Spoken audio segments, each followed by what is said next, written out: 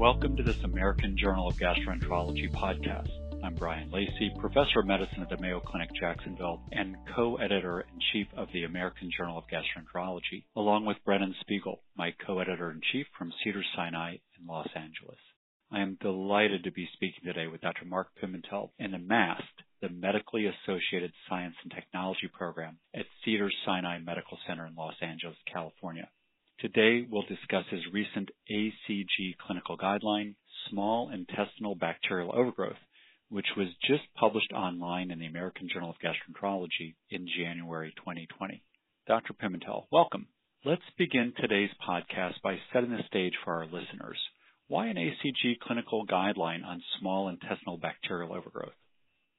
There's a lot of reasons to have a guideline, and thank you for allowing me to participate in this podcast. First off, small intestinal bacterial overgrowth continues to grow as a concept. While the concept is not new, of course, small intestinal bacterial overgrowth was first framed in the 1960s. The evolution of technology, sequencing, new capsule technologies are emerging in this field, but moreover, clinical associations between bacterial overgrowth and conditions like irritable bowel syndrome and others are really challenging our science, and we need to rise to the occasion and be prepared. And I think the guideline is meant to do a number of things. It's meant to set the standards for what clinical research should look like in this area and sort of lay the foundation of where we are currently so that we can improve upon things as we move forward and try to answer questions that remain unanswered.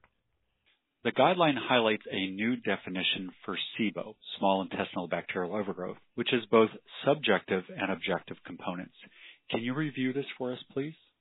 So it's important to not just rely on the breath because the breath test has limitations. The breath test is an indirect measure of bacterial overgrowth. So, for example, if you have a patient who does the breath test but has no symptoms whatsoever, and a certain proportion of healthy individuals can be positive on the breath test, and you can call that false positive. So it really requires both having symptoms and having a positive breath test. But the other new definitions that have been put forth, and we'll discuss some of these later, are the culture definitions as well as what we consider the standard definition of a positive breath test. And this is really important because the literature is riddled with different criteria for positive, double peaks, single peaks of 10 or higher. The glucose breath test, some studies say 10 or higher is fine, whereas lactulose 20 parts per million or higher. And it muddies the water, and so we need to be clear on what our definition is today and perhaps compare to this definition and improve upon those definitions as time goes on. But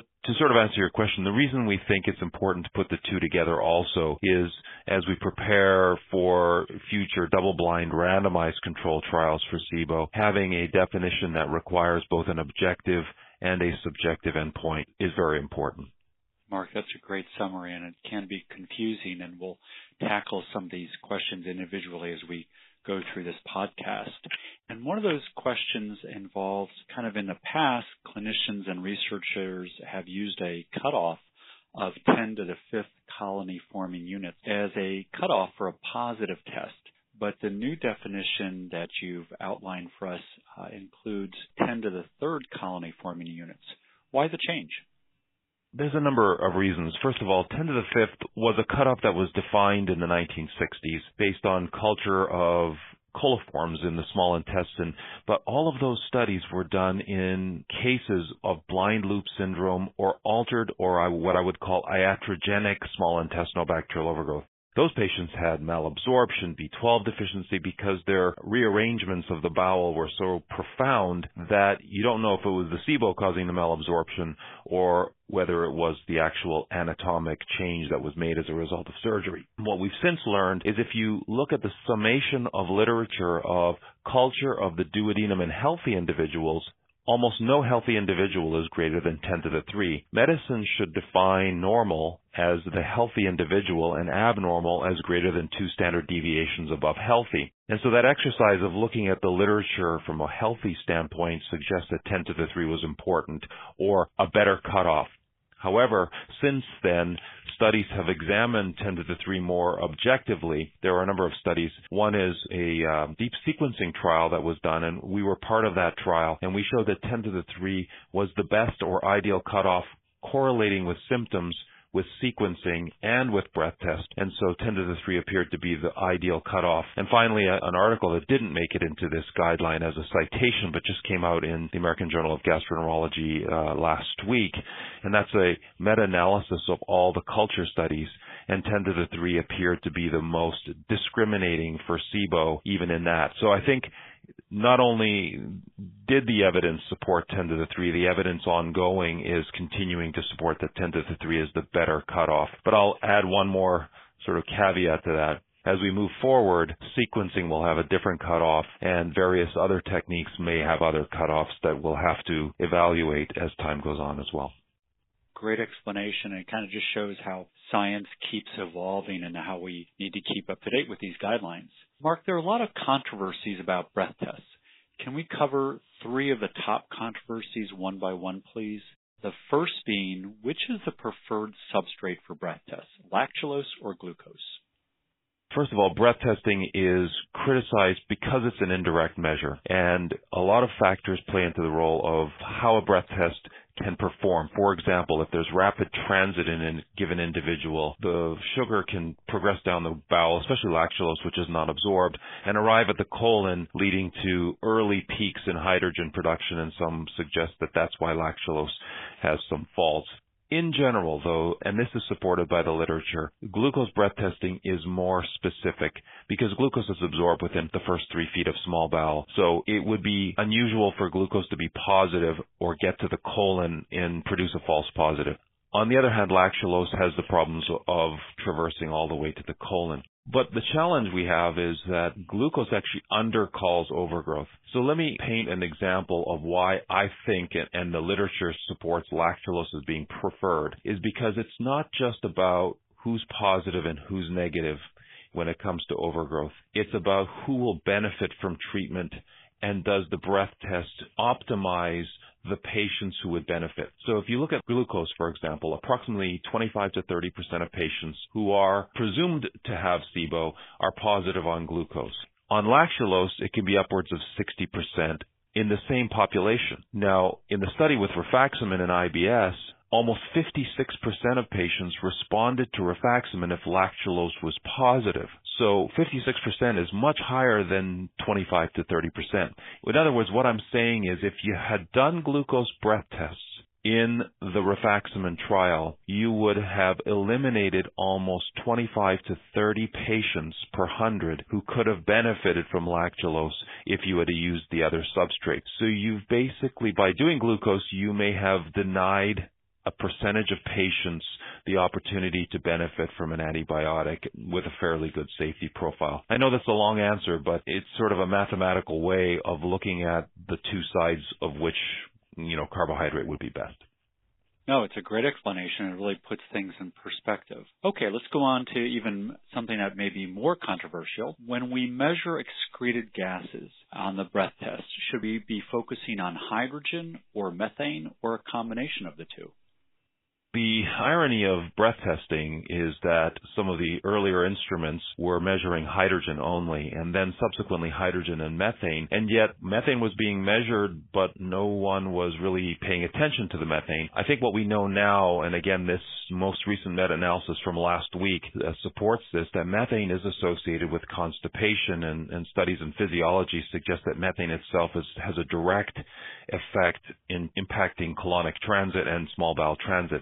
So hydrogen breath test really is for testing small intestinal bacterial overgrowth, but methane is a little bit of a challenge because even though methane is associated with constipation, methanogens are not bacteria. So in this guideline, which I think is a real step forward, is we stop calling the methane positive as SIBO because methanogens are not bacteria, they're archaea. So we now coin the phrase intestinal methanogen overgrowth if methane is associated with the constipation. But two other points to that is that methane can predict response to antibiotics in that single antibiotics are not effective with methane and that you need two antibiotic or antibiotic combinations. But if you can make the methane normal, constipation can resolve, and there is at least one double-blind study that supports that notion. So it's important to measure both in the end.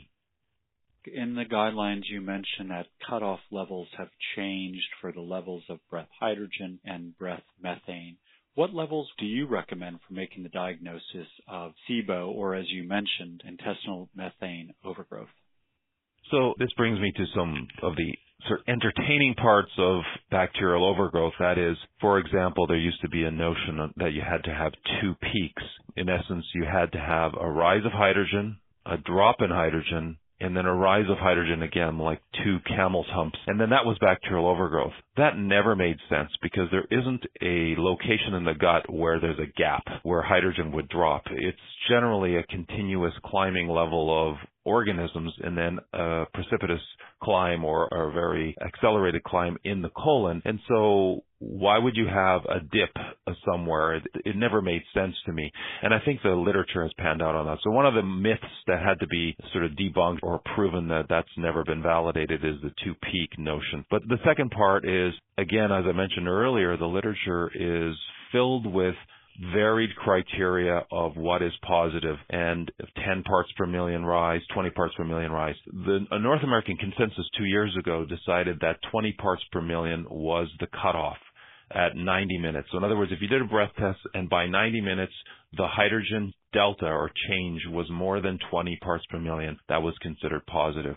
A presentation at DDW, part of this Reimagine study looking at sequencing of the bowel, confirmed that the greatest correlation with sequencing and culture in the bowel was also this 20 part per million cutoff, and that it looked at a number of different cutoffs, and 20 part per million produced the best sensitivity and specificity. So I think we're settling on 20 parts per million by 90 minutes, irrespective of substrate, whether it's glucose or lactulose, for hydrogen.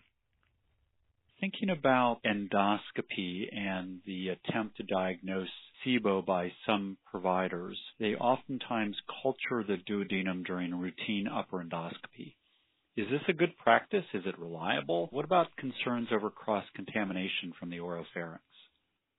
So, as I keep mentioning over and over, we're in the middle of doing a study called the Reimagine study. And the Reimagine study is designed prospective patients coming for upper endoscopy here at Cedars. We aspirate the duodenum, and then we get, of course, biometrics on all the patient's blood and so forth. But the one thing we learned very quickly was you have to use a protected catheter. And there are very few on the market that would serve this purpose. And then a cap on the tip to prevent oral contamination as you pass the catheter through the scope. The second thing is that the mucus itself is very dense, and one of the more recent publications that we have is validating how to actually culture the small bowel, because if you dissolve the mucus with a mucolytic, you get a tremendous amount more coliforms, and you're able to have better granularity about small intestinal bacterial overgrowth. So protected catheters, the proper handling of the material, and proper culture techniques are critical to get the best result.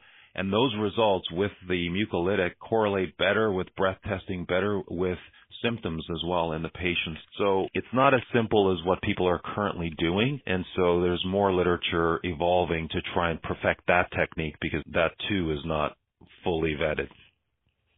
We've mentioned a couple of times symptoms, and we've kind of danced around it, and we discussed the need to have both objective and subjective criteria. What are the most common symptoms associated with small intestinal bacterial overgrowth? Is there one that always has to be present to confidently make the diagnosis? I think the basic premise of small intestinal bacterial overgrowth is excessive organisms in the gut. And excessive bacterial organisms in the gut would mean excessive fermentation, which of course means bloating and distension and symptoms related to that. I think bloating is the definitive symptom of small intestinal bacterial overgrowth, and it's associated with either diarrhea or constipation in the case of methanogens, and then abdominal pain related to the bloating and distension. And so in some ways it's similar to a lot of the symptoms of functional bowel disease and irritable bowel syndrome, but bloating really is the predominant symptom, and I think that's what we need to focus on with SIBO. In your guideline, you mentioned a very interesting study from Jacobs and colleagues involving patients who underwent antroduodenal manometry who also had small bowel cultures. This study assessed symptoms, but could you help our listeners interpret this study? In this article, the reason it's in the paper is that it highlights a couple of factors. As we mentioned earlier, it's important to have an objective finding in addition to this symptomatic finding. But what's important to understand in SIBO is that, and I point this out at the beginning of the guideline, and what it says is that you have to understand that SIBO can be part of other illnesses. And I use the two examples. I used a patient with chronic pancreatitis. Chronic pancreatitis is associated with SIBO and can produce bloating, gas, and distension from malabsorption. So sometimes it's challenging to take a patient who's symptomatic and determine whether it's SIBO causing the symptoms or the underlying disease causing the symptoms or both. Crohn's disease is another example where if you've removed the ileocecal valve, you treat them with the anti-TNF medication, but they still have ongoing symptoms. So is the Crohn's still flaring, and should the Crohn's medications be titrated, or could it be that they have small intestinal bacterial overgrowth and that's what's giving the ongoing symptoms? So don't increase the Crohn's medications, but rather treat the SIBO. And I think that, again, highlights the importance of having the objective plus the subjective to rule in SIBO. Focusing a little bit, too, on symptoms and how some of these symptoms, such as bloating, are non-specific. You mentioned a couple of diagnoses where patients are maybe more likely to have SIBO, chronic pancreatitis and Crohn's, as you mentioned. Should we focus our efforts on testing specific groups of patients for possible SIBO? Is there a group of diagnoses where SIBO is much more likely to occur? I think what we're starting to see, for example, and this is a bit of a conundrum that clinicians get into.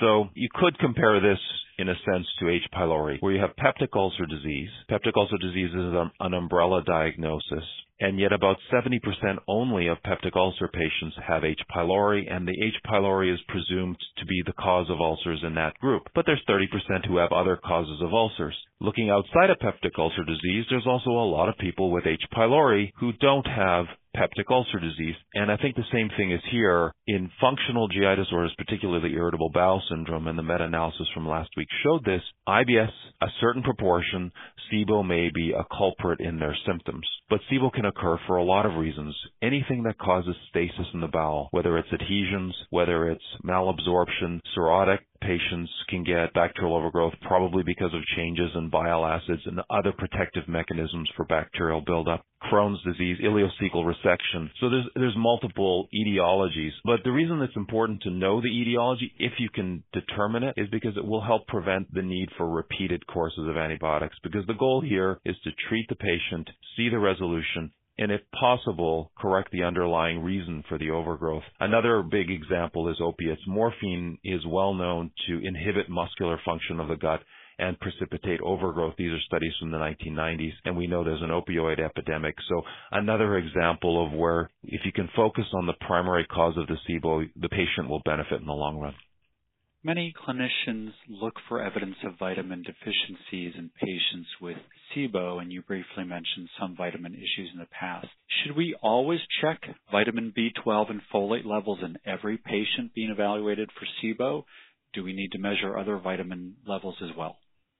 I mean, I've been seeing SIBO patients for 20 years, and I can count on one hand the number of low B12s I've seen in those individuals. So it really begs the question about whether B12 deficiency is truly associated with SIBO or not, or whether it was, as I mentioned earlier, due to the structural changes from the surgery that they had that caused SIBO. But folate is different. So it's interesting, in the veterinary world, when they're trying to look for bacterial overgrowth in dogs, they measure a folate level, and if the folate is high, they suspect SIBO. Bacteria produce folate, and that's where we get our folate from. And so a high folate I see very often and often associated with SIBO. But all of that being said, there's no systematic study that's looked at B12 and folate in a prospective way. So I can say all I want, but we really don't have a real good scientific answer to the question.